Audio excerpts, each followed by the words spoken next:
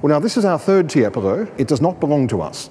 This is on long-term loan to the National Gallery of Victoria from the National Gallery of Australia in Canberra. And this, in fact, is a different kind of work. It's not a fresco. It's painted on canvas, but it was originally on a ceiling.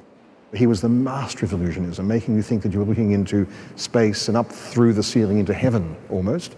You say it was initially painted to be on the ceiling, but it wasn't done as a fresco. Why do you think they chose the more portable kind of method of painting on canvas? Well, it's a good question, and maybe you've used the word portable. Maybe that's part of it, that maybe they thought that this particular one, the young couple might want to take it with them or something.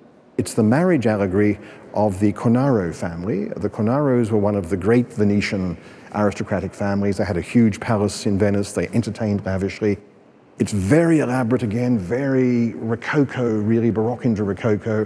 And how does this one stylistically show us something different about Tiepolo's artistic practice compared to the other two? Well, it's probably a little bit earlier than the others. Yeah. This is a little bit more enamel-like, the colour. It's a little bit sharper at the edges, and so you can almost see a development in Tiepolo's style from this slightly earlier work to the softer and more pastel colours that we see in the Banquet of Cleopatra.